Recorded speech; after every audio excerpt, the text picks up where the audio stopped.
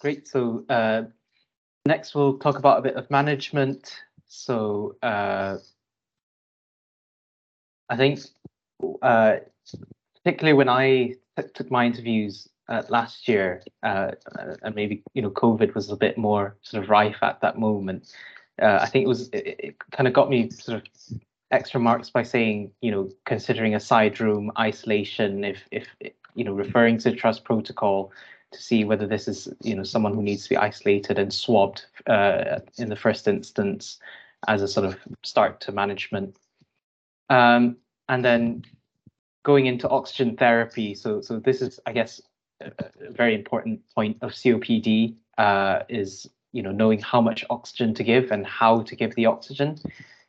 So normally we sort of titrate. So if their arterial blood gas shows that they're a CO2 retainer, you want to target 88 to 92%, and you sometimes get sort of extra marks as well by knowing sort of how to deliver the oxygen as well. So think about your Venturi masks rather than a normal face mask. Yeah, I mean, I know that there's a lot to this whole oxygen therapy in COPD. Exactly right. So. I think I'd say in an interview I'd use the phrase I would deliver controlled oxygen therapy, and I'd say I'd target a oxygen saturation of 88 to 92% in the first instance, assuming it's an unknown patient, you don't have the blood gas yet. Once you've got the blood gas, you can take a view about their risk and the degree of hypoxia they can tolerate. But yeah, so long as you make a sensible suggestion, then I'm sure that's fine. Always, yeah, good to mention Venturi mask, but I think controlled oxygen is probably an adequate term. Yep. So you've got oxygen therapy, and then I suppose the next thing you'd want to say is the nebulizers in treating the COPD, in relieving their symptoms as part of the management. So normally we'd use salbutamol and ipratropium as kind of the first steps in someone with an acute exacerbation of COPD, delivered through nebulizers. And you can mention at this point that you'd use air-driven nebs rather than oxygen. And again, that shows sort of a higher level, potentially higher level understanding of managing COPD. An extra very bonus point to mention would be if you're giving someone ipratropium nebs, then you'd want to hold off any inhaler that they've got which contains a long-acting muscarinic antagonist, which is most of them, to be honest, because there's a theoretical risk that you can overdose them on LAMA if you do that. So just mention you hold off the Trimbo or Spiriva or whatever until they were off the nebs. Another slight bugbear of mine is just only give them 2.5 of salbutamol, 2.5 milligrams. There's no need to ever give 5 milligrams, really. I think it just makes people excessively tachycardic and doesn't give any more bronchodilation, really. And it just means that you can spread it out a little bit. So I think always 2.5 milligrams is the best option.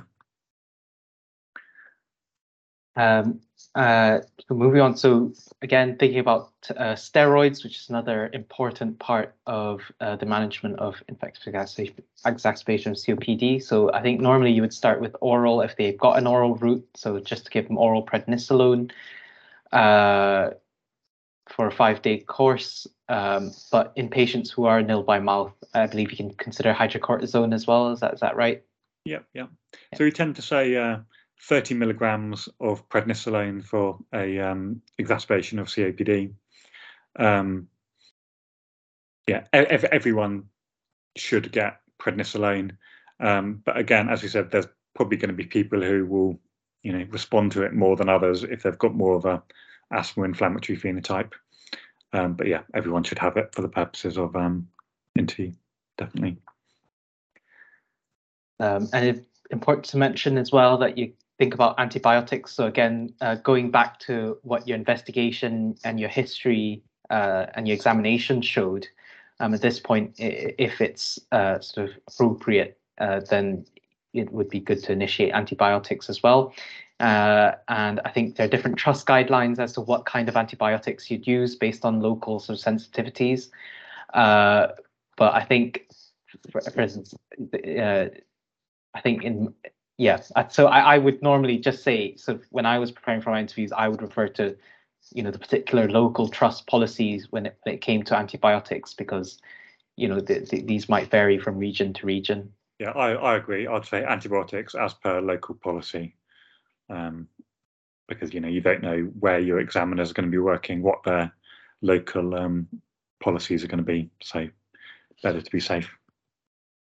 I think from an IMT point of view, these are kind of what you would definitely be expected to know. So sort of to recap, oxygen therapy, starting them on some nebulizers, giving them some steroids, and then considering some antibiotics if appropriate.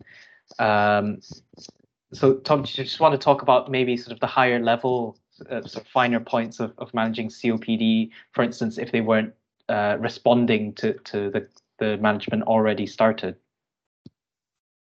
Yeah. So I mean, the key thing is really just maximal bronchodilation, making sure they've got some steroid on board. You can obviously give back-to-back salbutamol nebs, and really,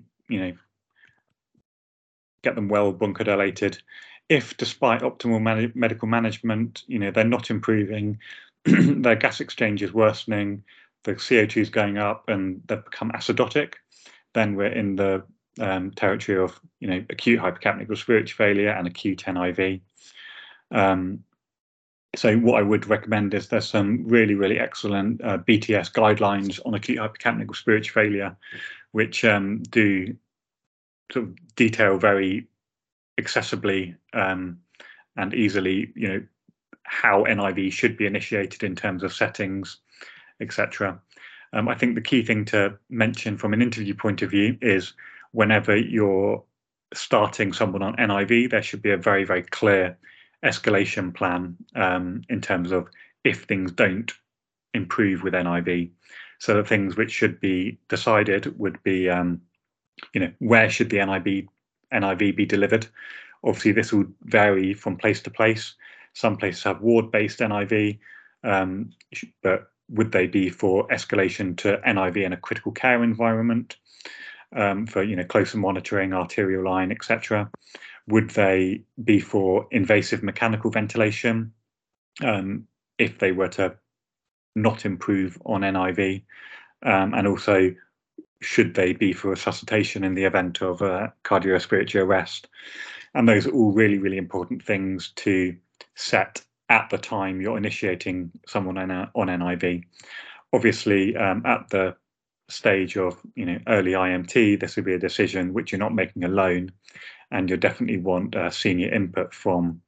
But I think it's definitely worthwhile mentioning that these are the sort of things that you're considering even at this early stage in your career, and you'd want to make decisions and plans regarding that with support of a registrar or consultant, and make sure that that's all really clearly documented, and let the examiners know that that's what you're thinking of, because that's what they'll be thinking of when they're doing their post-take ward round with you, and they'll want someone who's sorted things. And I suppose I just wanted to ask you, Tom, as well. So from an IMT point of view, escalating to a senior sort of, for instance, medical registrar as yourself. So what are the kind of red flags that you think you would want an SHO to escalate someone to yourself? What are the kind of things specific to COPD? So I mean, I think I'd want to know about anyone who's obviously in acute hypercapnic respiratory failure, anyone who's got an exacerbation of COPD and has got a high work of breathing and isn't settling with initial management, or anyone who's got any other overt complication of the exacerbation, for instance, a pneumothorax, or they've got a pneumonia as well and they're maybe a bit septic on top of things. Those are the sort of things I definitely want to know about. But obviously, anytime anyone is concerned is a reason to see someone as well. And I think one thing to mention that's quite important for IMT interviews as well is the patients most commonly will not get better after you've initiated all the right kind of stuff, because they want you to think about escalation. They want to give you a chance to say, look, the patient's not responding or the patient's getting worse. They want the candidate to be able to identify that, to show that they're going to be a safe SHO on the ward. So something to keep in mind, always thinking about escalation to senior sort of medical staff, because things almost certainly in the interview will not improve, even though you've initiated all the right stuff. I think in interviews in general, the patient deteriorating isn't a reflection on you at all. I think also saying people you'd want to escalate to, so the medical registrar / consultant, the critical care registrar / consultant. If there's a critical care outreach team as well, then it'd be useful to involve them in these sort of fictional scenarios. I thought I'd just sort of end this little section by talking about some outpatient management just very quickly.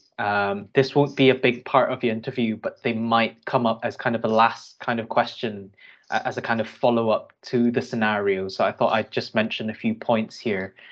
So Tom, you mentioned about smoking cessation earlier, and that's number one on my list here. So obviously, if there is a smoking cessation service or a smoking cessation, nurses that you can refer to, that's something that would definitely get you extra points if you mention, because it's so sort of critical to COPD management. I'd really include it in the management plan as well. So any current smoker who comes in with an exacerbation of COPD, you should offer them nicotine replacement therapy as part of their treatment, really, and that's a extra thing to mention if you've got time, but last line of the clerking plan sort of thing. And I guess on that sort of same line as referring to a smoking cessation service, you might want to refer them as well if they're not already known to your local sort of COPD respiratory nurse specialist who might be following them up in the community. So that'd be good to know as well.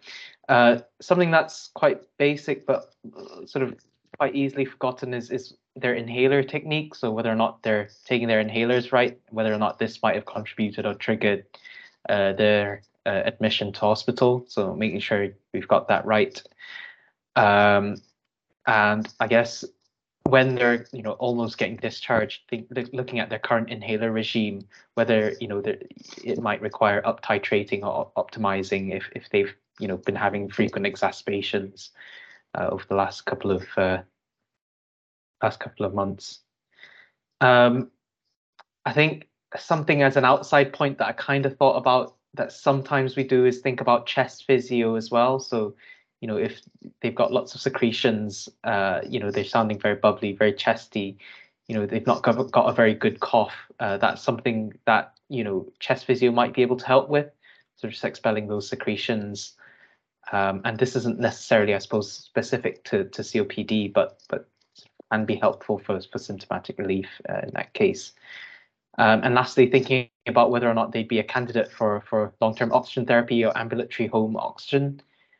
I mean, these are broadly kind of things that I'm thinking about for someone community-based management of COPD. Was there anything, Tom, that you wanted to add to this? Yeah, so I mean, starting someone on LTOT post-exacerbation is always a bit of a grey area because they obviously need enough time to recover from the acute event. But the standard BTS cutoffs are PO2 of less than 7.3 on air or less than 8 if they've got evidence of pulmonary hypertension or polycythemia. But yeah, so that's something you can consider if weeks down the line they're still not weaning off oxygen. Ambulatory oxygen, like almost never initiated from hospital, but something to consider, as an outpatient. Yeah. Okay. Yeah. I mean, that's most of it. So, Tom, do you want to maybe give a quick recap on what you think are the most sort of pertinent points in COPD? Yeah, sure. So I think from the interview point of view, the key things, if you have a scenario which is an exacerbation of COPD, are to ascertain the relevant bits of the history and examination that can confirm your diagnosis. ask focused things to exclude other important things, give some other differential diagnoses which you've excluded, and then target your examination and investigations to ruling out any complications of the exacerbation of COPD, managing things appropriately as per guidelines, and ensuring that you make sensible escalation plans in case of deterioration, I think is the take-home points. Great stuff. All right. Thank you very much, Tom. Thank you very much.